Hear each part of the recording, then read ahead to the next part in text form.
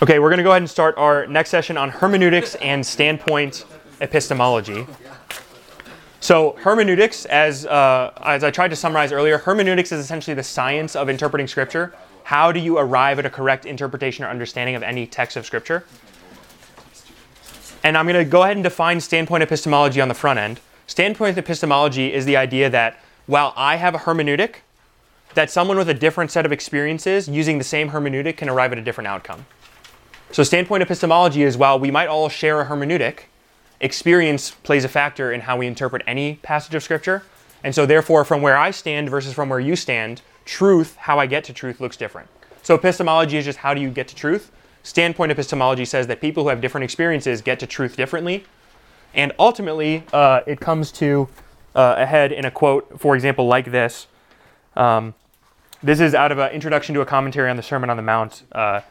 It says, we should note, this is the author close to the end of their introduction, we should note that all of the readings above come from European traditions of Christianity. This is understandable because of my own situation as an author, as well as the massive influence that Christianity has had on the West for nearly 2,000 years. However, as the center of global Christianity continues to shift both south and east, we would be wise to hear from perspectives beyond those that are Western and Caucasian. This is under a section called Non-Western and Non-Caucasian Readings of the Sermon on the Mount. So the person has prioritized not from a point of truth or hermeneutic, but from a point of what does your skin look like and what category do you fall in.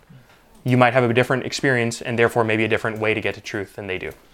So this is not something that is a boogeyman out nowhere. These are published books that are given to seminary students to read and to learn from. So these are real things that are happening. I'm going to advocate for what's called the grammatico-historical hermeneutic of Scripture. Where this hermeneutic comes from is this is the hermeneutic that Luther and Calvin used to recapture the gospel during the Reformation.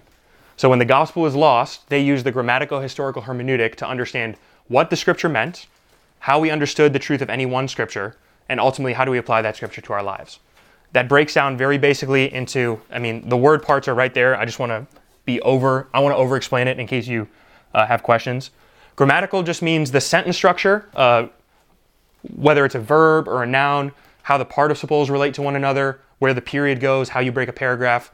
The language that an author uses is one of the ways that we can understand what the author means. So I express to you right now what I mean and what I'm thinking in my head by the words that I'm saying. Grammatical hermeneutic says if someone writes something down and we read those words, it's not how I respond to what they said that determines the meaning. It's what did they actually mean when they wrote what they said. So the grammatical hermeneutic tries to put together the words, the paragraph, the argument of the author. It tries to get inside their head by using their words. The historical hermeneutic says we always have to understand any author in their context in history. Now what that does not mean is if an author is older than a couple hundred years that we ignore what they had to say because they didn't know the things that we knew.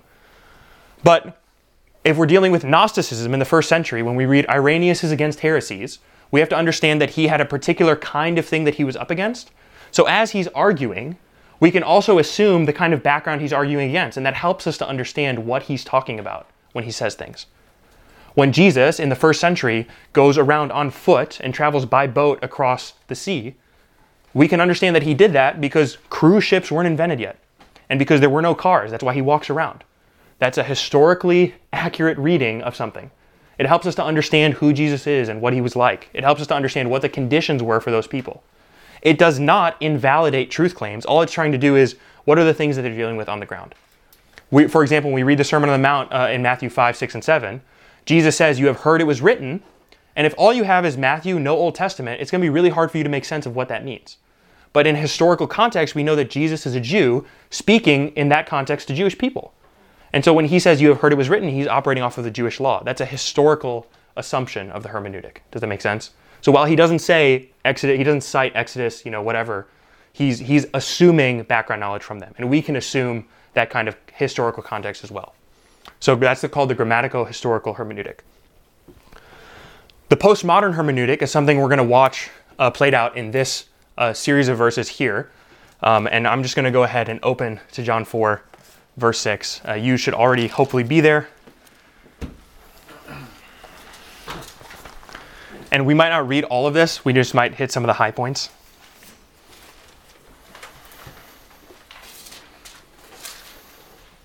So, John chapter 4, starting in verse 6. Jacob's well was there, so Jesus, wearied as he was from his journey, was sitting beside the well. It was about the 6th hour. A woman from Samaria came to draw water. Jesus said to her, "Give me a drink," for his disciples had gone away to the city to buy food. The Samaritan woman said to him, "How is it that you, a Jew, ask for a drink from me, a woman of Samaria? For Jews have no dealings with Samaritans." Jesus answered her, "If you knew the gift of God and who it is that is saying it to you, 'Give me a drink,' you would have asked him, and he would have given you living water." The woman said to him, "Sir, you have nothing to draw water with, and the well is deep. Where would you get that living water? Are you greater than our father Jacob? He gave us the well and drank from it himself, as did his sons and his livestock." Jesus said to her, "Everyone who drinks of this water will be thirsty again, but whoever drinks of the water that I give him will never be thirsty again. The water that I give him will become in him a spring of water welling up in eternal life." The woman said to him, "Sir, give me this water, so that I will not be thirsty or have to come here to draw water." Jesus said to her, "Go and call your husband and come here." The woman answered him, "I have no husband." And Jesus said to her, "You are right in saying that you have no husband, for you have had 5 husbands, and the one whom you have now is not your husband. What you have said is true." The woman said to him, "Sir, I perceive that you are a prophet. Our fathers worshipped on this mountain, but you say that in Jerusalem is the place where people ought to worship." Jesus said to her, "Woman, believe me, the hour is coming when neither on this mountain nor in Jerusalem will you worship the Father. You worship what you do not know. We worship what we know, for salvation is from the Jews. But the hour is coming, and now is here, when true worshipers will worship the Father in spirit and truth, for the Father is seeking such people to worship him. God is spirit, and those who worship him must worship in spirit and truth." The woman asked him, "I know that the Messiah is coming, he who is called Christ. When he comes, he will tell us all things." And Jesus said to her, "I who speak to you am he." I'm just going to stop there in verse 26 of the passage. The reason I read all of that section is because there are some things that Jesus says in that section that we might read and on a surface level not really understand what's going on, because we are 2,000 years removed from the context in which this is happening. Many of us have never gone to a well to draw water. So we have to understand the context, the historical context in which this is happening. They go to wells, people come out of the city and go to the well to draw water. The reason the woman is coming out in the middle of the day to draw water, right? It says it's at the 6th hour of the day. The reason she's coming out is because she carries shame from the fact that she has, as Jesus points out, had many husbands, and the person she's currently living with, she's not married to. So she carries shame. That's why she comes out at this hour. So those are all historical realities that we can understand from the text. The text doesn't say she carries shame. We can assume that from the historical context in which it's in. The grammatical context in which it's in tells us that Jesus is revealing himself to be living water, that he's arguing that while she is asking for water, he is talking about living water. And so he's using a grammatical play on words to talk about him being the water that gives life, and then you will never be thirsty again. He's obviously talking about something spiritual. That is the grammatical use of language that Jesus is using. We've all been familiar with this text of Scripture. Many of you might have read this Scripture, or even heard sermons preached on this passage of Scripture. What I want to do, though, is if we remove the historical grammatical hermeneutic and we put on the lens of what, for example, that commentary would advocate for, a postmodern reading with a little bit of critical theory sprinkled in, you're going to get a very different understanding of what these verses come to mean.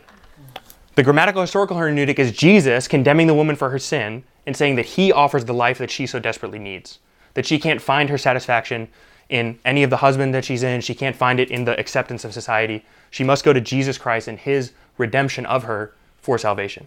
So he condemns her of sin when he says, "You have had 5 husbands," and she professes that she actually is in sin, and she wants to know how he knew that. That's the grammatical historical hermeneutic. The postmodern hermeneutic would say something more along the lines of this. Remember, everything is oppressor-oppressed. And so, when Jesus is interacting with this woman, the woman who comes in the middle of the day she's the oppressed person in this society. She's not only not a Jew, she's a Samaritan. So she's part of an oppressed group. And more than that, she's a woman. More than that, she's an unmarried woman. So she is part of the lowest of the low in terms of an oppressed person in Jewish society. So she checks all the boxes for oppressed. When Jesus says to her, that she has had 5 husbands and the person she's living with now is not her husband, the postmodern hermeneutic would say, well, she's the oppressed person. He's not accusing her of sin because she's oppressed. She's not guilty of that. What he is saying, though, is you have been the victim of society around you, and it has been necessary for you to have this many husbands and to endure the abuses of people divorcing you, and ultimately to endure the person who you're currently with who won't even marry you. He's sympathizing with her situation. He's not condemning her of sin. He's sympathizing with her as an oppressed person. And then he's saying the way to shed off that oppression is to accept me into your heart, and I will save you from that oppression. And we will essentially, you will never be oppressed again. That is what is the postmodern hermeneutic of this scripture. The woman is not guilty of sin. She is an oppressed person. She can't be guilty of sin. Society has oppressed her in some way. What Jesus comes to do is to shed off the bounds of society and redeem her from that oppression. Different kind of hermeneutic, different way of getting to truth. Now, if you think I'm just making this up, I've both heard sermons like this and I have read commentaries like this. So this is not a boogeyman out there. These are people in the church today who publish books on this topic and who preach sermons that sound like that second half interpretation that I just said. So this is a real hermeneutic of approaching Scripture. Now you have to understand that as soon as you get rid of grammatical historical hermeneutic and you put on a postmodern hermeneutic, anyone who's more oppressed than you has a better understanding of Scripture than you. Scripture is whoever is the most oppressed can interpret it. So the church should really have elders in the church who are gay, black, transgender, females. Those are the people who have the highest moral authority. Therefore, they're the only ones who can rightly interpret Scripture for us. It's a new priesthood, a new way of understanding truth. It adds a whole list of qualifications to understanding Scripture beyond what Paul puts out in 1 Timothy 3. Paul says that if you want an elder of a church, you want someone who's going to teach the word to you, you need this set of criteria. And this hermeneutic, this standpoint epistemology says, get rid of all those things, and we need people who are the most oppressed. Those are the people who we want teaching us. And so you will get people who buy into this in some way. And the church will say things like, oh, you need to listen to so-and-so because they speak from a different kind of perspective. And they agree with me on this. They're borrowing moral authority from people, not because of the argument, because the argument should stand on its own. They're borrowing moral authority from people who have been oppressed in the way that society expects you to have been oppressed if you want to speak on that issue. That doesn't mean that we say experience is not important as Christians, but we don't say that experience is the highest source of authority for understanding anything. This hermeneutic says experience is the exclusive source of authority for understanding anything. So you, as a white Western Christian, could not possibly have read this correctly. You need to listen to people who have a different set of experiences and them interpreting the passage for you. It doesn't matter what the text says. It doesn't matter what John intended when he said it. John is articulating things about oppressors and oppressed, even though John had no conception of those kinds of categories. So that is a way in which you do away with hermeneutics and you do away with truth and you put truth in the hands of whoever is the most oppressed. That's why that previous discussion on who is the most oppressed becomes very important. Because the more oppressed you are, the more truth you wield, and therefore the more weight your voice carries. There's still no such thing as objective truth, because if someone comes along who's a bigger source of oppression than you, they now carry the sword of truth. So there's no such thing as objective truth, but if you're a white male and you're straight, you can be sure that you did not get it right. And you need to listen to other people on that. So that is hermeneutics and standpoint epistemology. The very last thing is, I termed it oppressed Gnosticism. It's been called ethnic Gnosticism by some as well. Remember when we looked at Irenaeus and his quote, and I'm just going to pull it back up here. Irenaeus said that these things are put forward to seem truer than truth itself. And the thing he's dealing with is Gnosticism. People who claim to have a secret knowledge and understanding that goes beyond the understanding of Scripture as it's been presented. They claim to have a secret revelation, and you need to come to them for truth. And you can understand how this, what we just looked at, is literally no different than Gnosticism. Because what the Gnostics said is you can't look at the Scripture as it's been written. You can't look at the canon as it's been assembled. That's not enough. You need outside revelation. And you need to specifically come to me for that revelation. Now, the Gnostics had an inconsistent way of getting there. They would say, because I have special revelation. And they would fabricate miracles and fabricate apostolic signs to get that authority. Today, someone just needs to say, I'm more oppressed than you. And now they have that Gnostic weight and authority to them. And whatever interpretation follows must be accepted because they have the special revelation that you couldn't understand. So you have to go to them for teaching. You have to seek them. And even if it disagrees with all of historical traditional Christianity, don't worry, because that was mainly white people, even though it wasn't. But you have to get rid of all that stuff, and you have to go to the new Gnostics and get truth from them. So the more oppressed you are, the more Gnostic power you wield, and the more moral authority you carry.